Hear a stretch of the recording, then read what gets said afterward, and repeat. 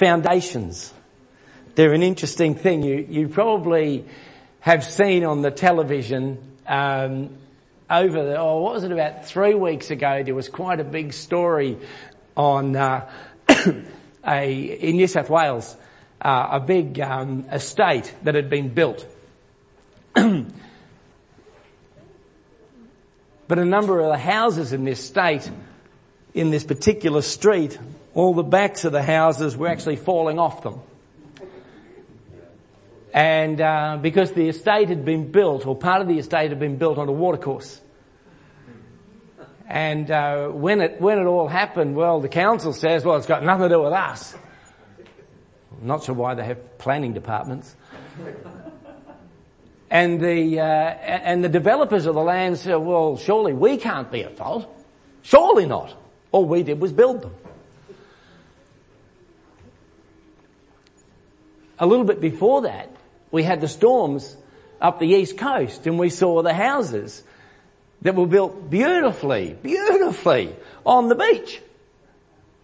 And as the waves came crashing down against that beach and took the beach back out to sea, it was taking part of the houses with them. Foundations are just so incredible. They're there as a rock-solid foundation for us to build on. And if we do the right thing, the building lasts such a long time. We look at some of those buildings in the Middle East or in Greece and Italy that have been there for thousands of years. Why? Because they were built on a rock-solid foundation. I was reading about one particular building that Solomon built. And the chief cornerstone, the one they placed there that really everything is measured and built against, was a rock that weighed 1,800 tons. 1,800 tons. Solomon, in his wisdom, given by God, knew that a firm foundation is so vital. What about us? You know, we sit here and come and sit in church on Sunday. What are our lives built on? What sort of a foundation have we built for our lives?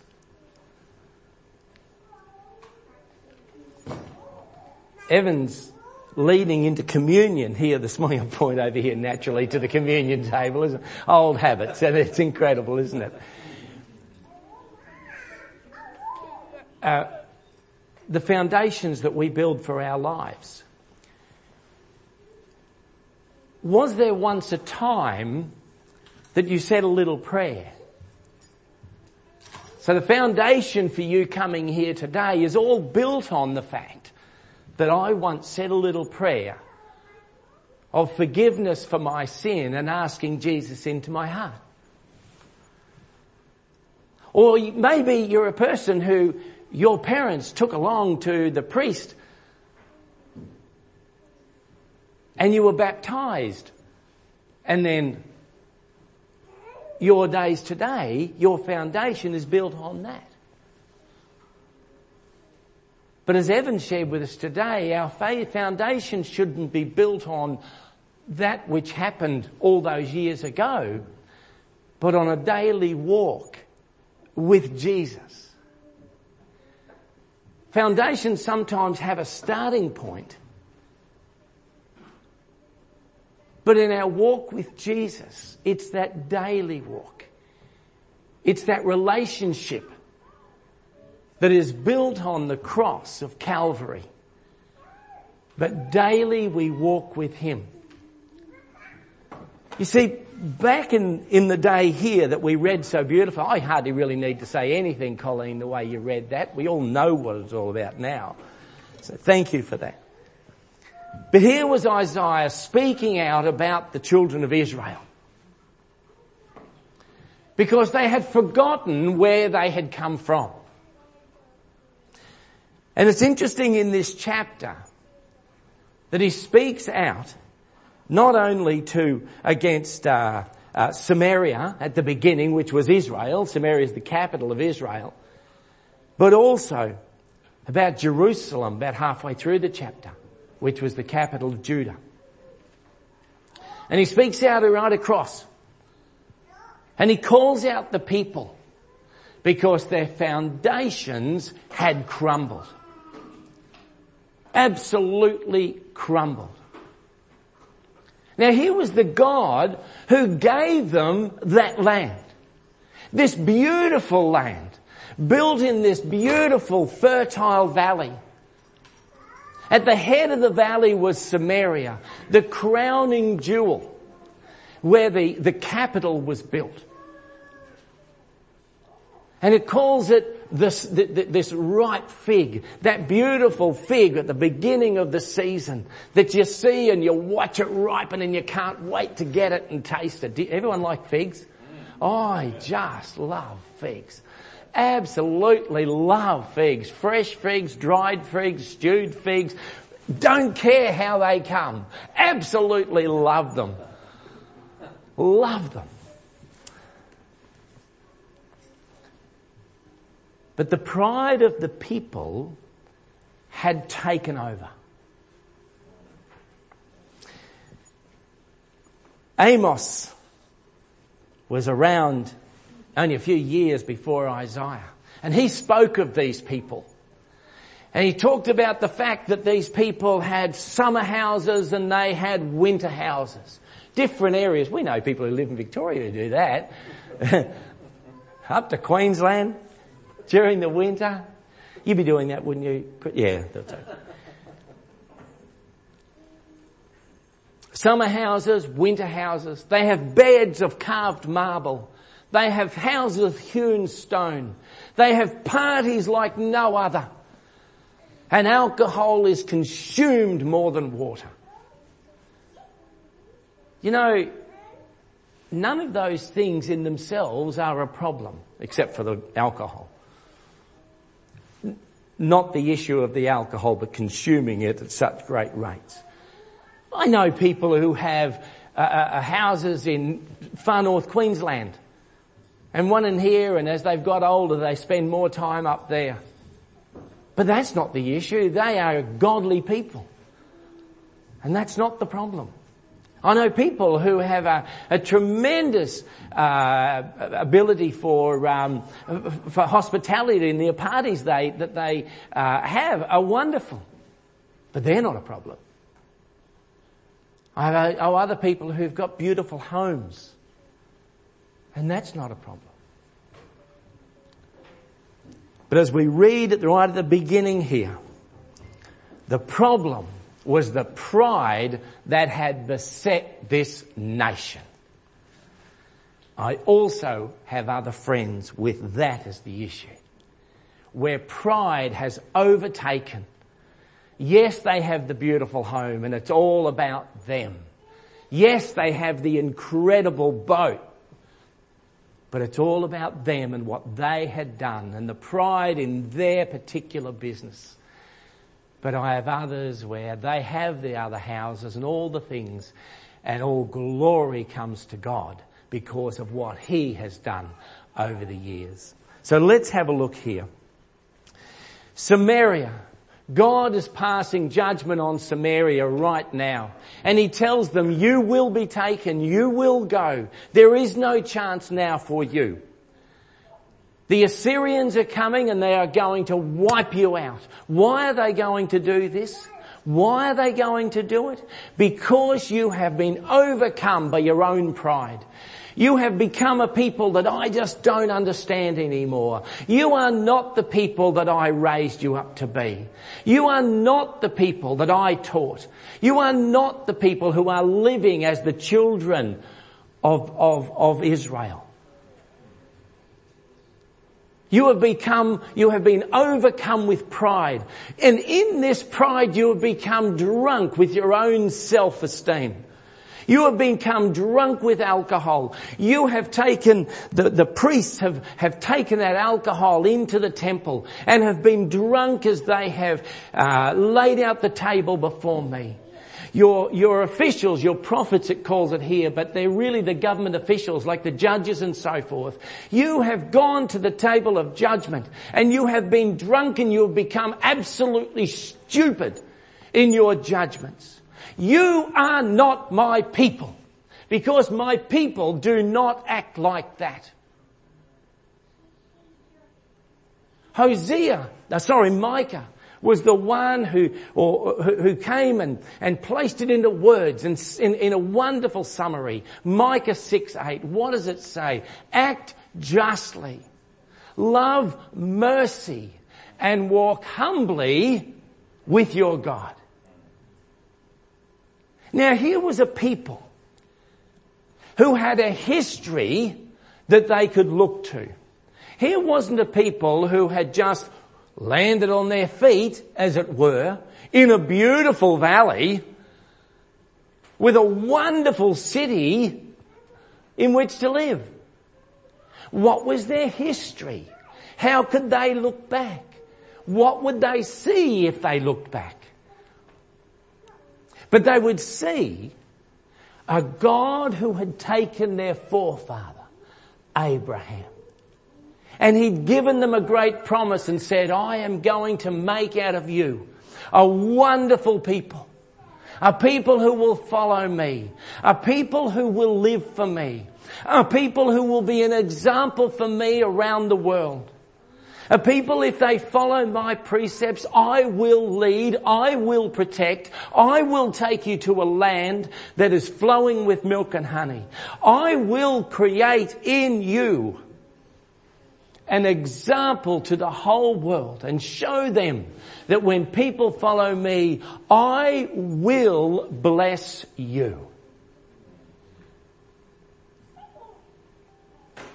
And if they look back and remembered, they would remember that God took them out of Egypt and by way of miracle took them through the Red Sea. And as he got them to the other side, the army that was following them was crushed by the waves. And as they went to the promised land, at the times when they were disobedient, God left them. But when they were obedient, God protected them. He led them. And we think back and we heard it as, first of all, in Sunday schools, the way that God went in against the other armies for the sake of Israel. And how often was it that they won not by might of their armies, but by way of miracle?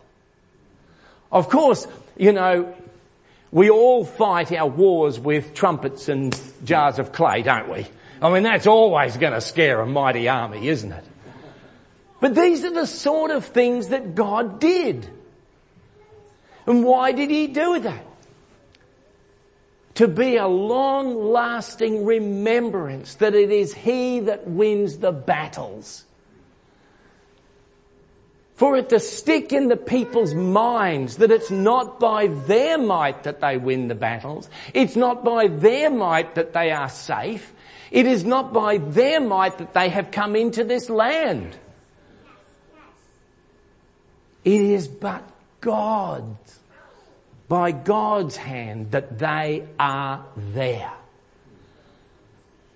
And the foundation that they could have with him leading them is a protective barrier around them, always by the army of God. This is what he desired of them.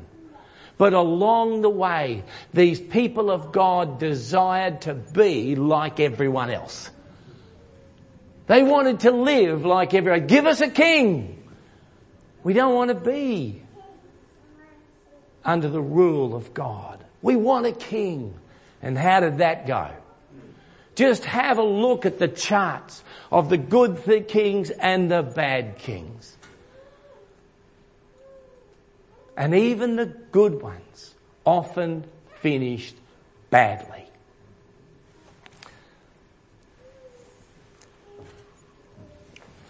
Oh, don't need water.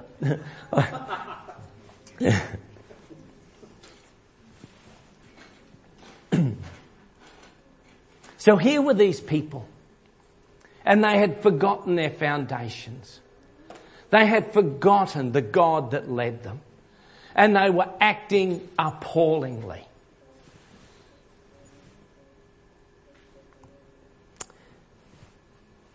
And he says to Samaria, the capital of Israel, your king is so evil. Your prophets are so evil. Your priests are so evil. And they are leading you in such a way that there is now no hope for you. And they turn back to God and they say, listen to the way you speak to us through Isaiah.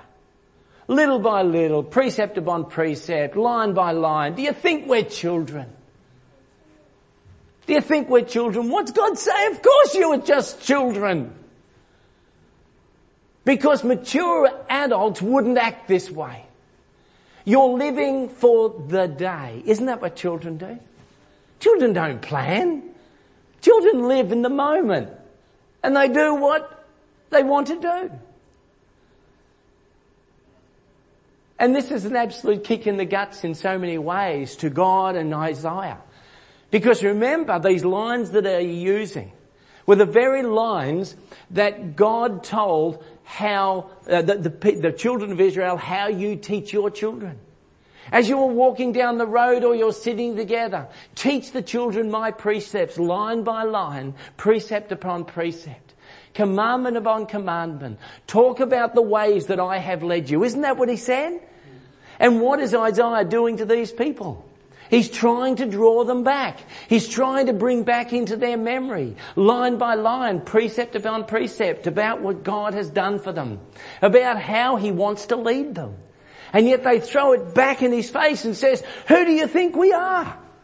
Do you think we're little children that you've got to treat like this? Go forward a few years.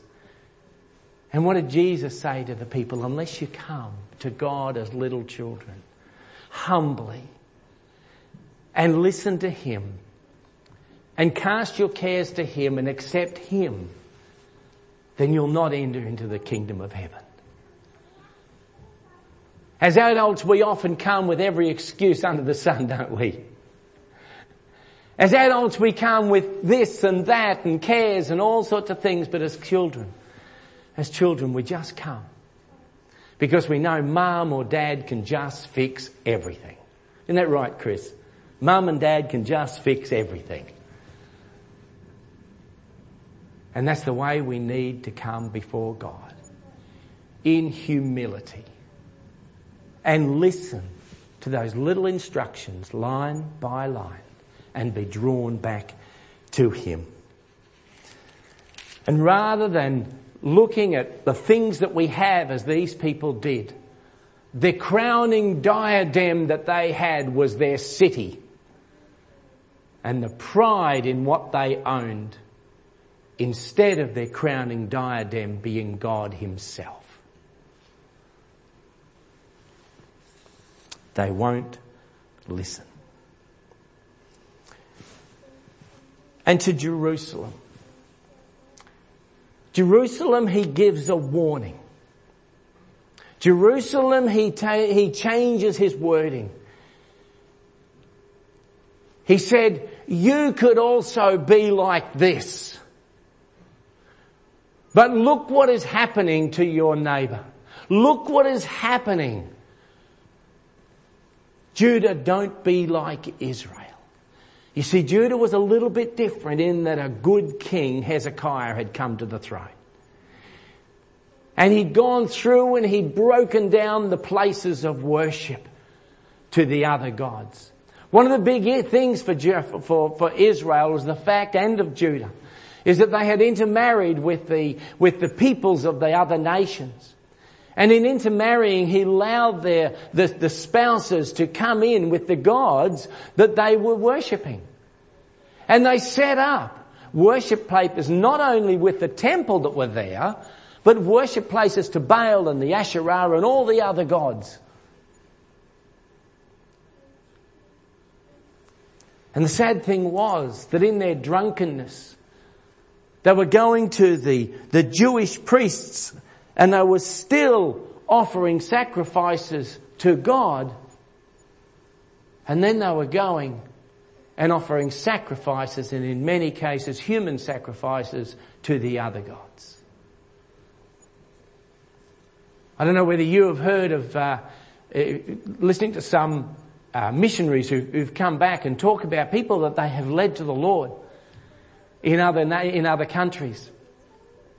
And they'll come, even once they become Christians, they'll come and they'll ask for prayer in some difficult circumstances. And they will leave after having that prayer and they'll go back to the witch doctor. And also, because they want the double protection, as they say. We see when Christianity came into South America, we now end up not with a proper Christianity, but a mixture of the old religions and Christianity mixed together to give some sort of a hybrid. And here these people were doing the same sorts of things. And you could imagine how God would feel about that. How would God feel about that? But he says to Jerusalem, don't be fooled by what's been happening there. Continue with me. I know that you have, in your own wisdom, rather than coming to me for your protection, rather than having a look at the foundation that you should be on, you have now signed an agreement with the devil. That was Egypt. And here they had gone to Egypt to get protection from Assyria. Egypt was the last group of people you'd want to go to and sign an agreement. They were never going to do anything to assist the children of Israel. They were never going to do that. It was built, and it says here, it was built on lies and deceit. What firm foundation was there in signing an agreement, an unequal yoke, with a people who worshipped the sun? A created thing. And here was Israel, who was supposed to worship the one who created the sun.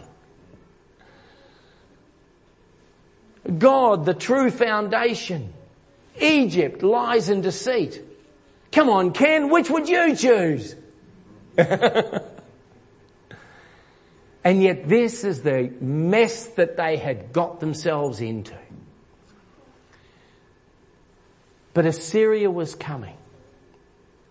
Assyria was going to come like a hailstorm. Have you seen the pictures of the storm that we had?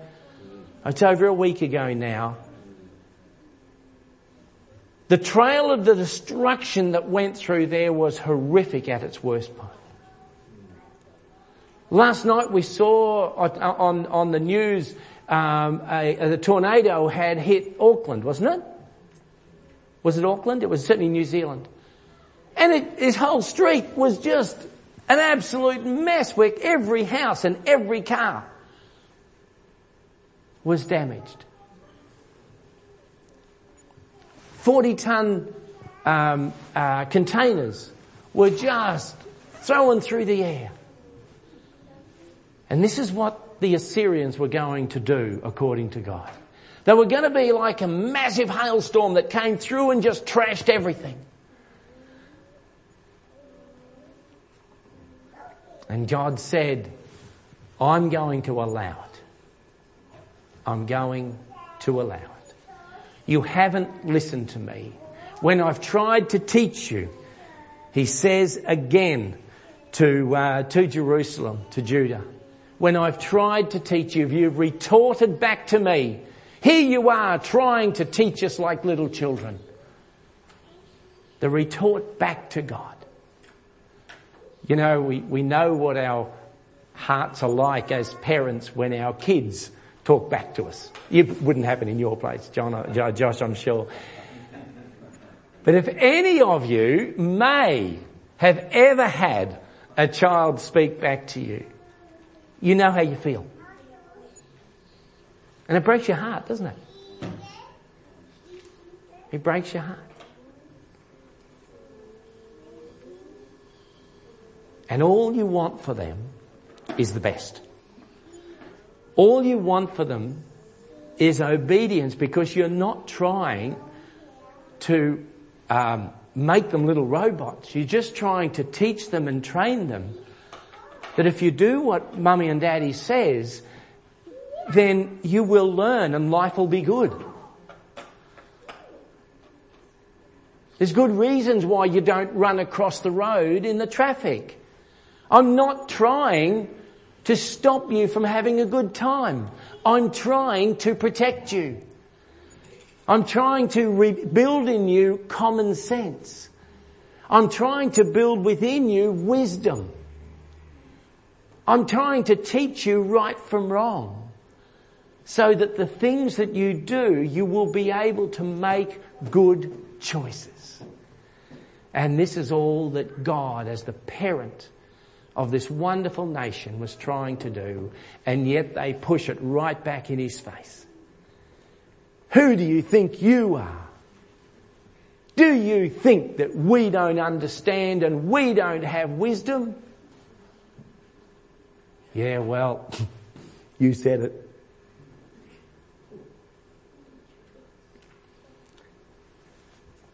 But fortunately, Hezekiah was working away at the people. He had a long way to go and the people were not following properly, but he, as the leader, came and fell before it. I won't take away too much from the following verses, from the following chapters for someone else. But he came and he repented and placed it before God. Here's the choices that they have. A firm foundation, relying on ourselves, making alliances with those around us, or looking to God for history. Which way would you go? Which way would you go? Remember years ago, a child had an accident, a child from MMM. And that child's mother was really quite distraught, because the potential was that child could lose an arm. And that mum was sitting and chatting with Lee Minahan. And Lee's response to her was this: what has God's foundation meant for you?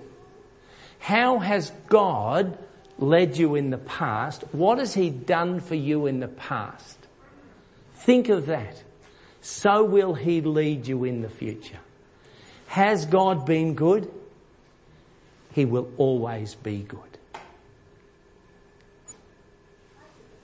And that was a great comfort to her.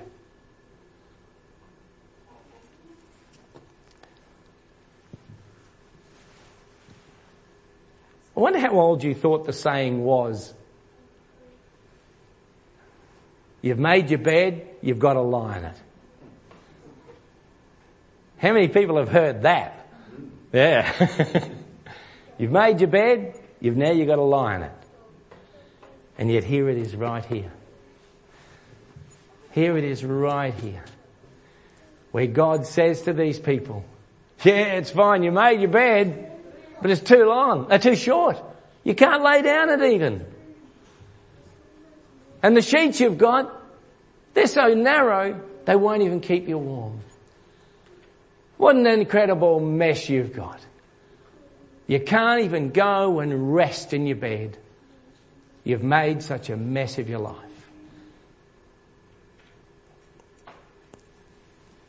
You know, God then goes on to talk to these people and say, I want to give you an example of the farmer.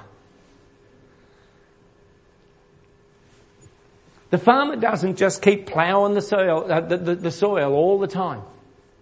He ploughs it and then he harrows it to break up the sods. And then he creates rows. He has already set out his plan of where the various seeds are going to be. And he goes and places the seeds in their groups across that farm. And he grows that seed. And when it's all ripe, he then harvests it. And then he treats all of those various grains in different ways to get the seed from it, so that that seed can then be used for its various purposes. And this is the way God wants to treat each of us. He's not bringing any, he sums up this. He said, I'm not bringing this punishment upon you because I'm a nasty God. I want to draw you back to me. I want to lead you. I want you to be my people. I want to treat you as individuals. I don't want to have your sacrifices for the sake of sacrifice. I want to treat you as I have created you. I want to lead you and make you the people that I designed you to be.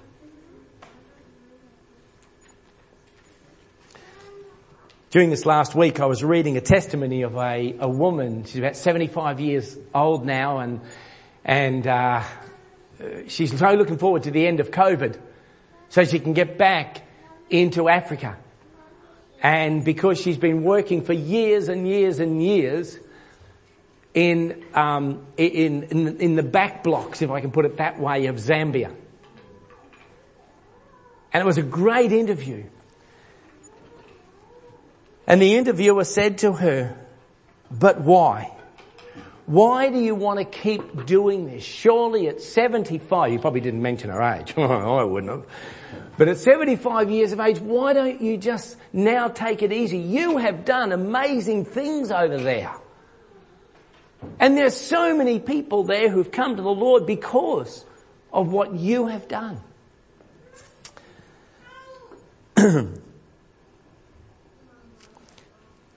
And she said, because of Isaiah 45:22. I'll go just a verse before it and then give a bit of context. 20. "Gather together and come, assemble, you fugitives from the nations. Ignorant are those who carry about idols of wood, who pray to gods who cannot save. Declare what is to be. Present it. Let them take counsel together who foretold this long ago, who declared it from the distant past. Was it not I, the Lord? And there is no God apart from me, a righteous God, a Saviour. There is none but me." And then here is 22, the one that drives her. "Turn to me and be saved, all you ends of the earth, for I am God, and there is no other. By myself I have sworn, my mouth has uttered in all integrity, a word that will not be revoked. Before me every knee shall bow, by me every tongue will swear. They will say of me and the Lord alone are deliverance and strength. All who have raged against him will come to him and be put to shame. But all the descendants of Israel will find deliverance in the Lord and will make their boast in him." Is that what drives us today? Do we stand on a foundation of a living, breathing God? Of a relationship that we walk every day? Is that our foundation? It should be. Let us walk as God intended us to walk. Not as people who are proud of our heritage. Not as people who are proud because they go to Montmorency Community Church and we love to stand on doctrine. But remember, Micah 6:8, because it's the antithesis of what we have here. But to encourage justice, to love mercy, and to walk humbly with your God. Let's pray. Father, I thank you for your scriptures. I thank you for the examples that we have there that teach us, that throw light on us and our hearts. Father, today, I pray that you would help us to take the lessons we have learned from the scriptures and apply them to our hearts. That our foundation will not be just on something that happened in the past. Our foundation will not be because we go to a particular church. Our foundation will not be because we believe that we have the right doctrine. Our foundation will not be because of the circles that we spend time in. But our foundation will be a daily walk with a living God. And as we walk this earth, our cry will be for justice. Our love will be for mercy. As we walk humbly in a teachable manner with a loving, glorious, righteous God and loving Heavenly Father. I ask this in Jesus' name. Amen.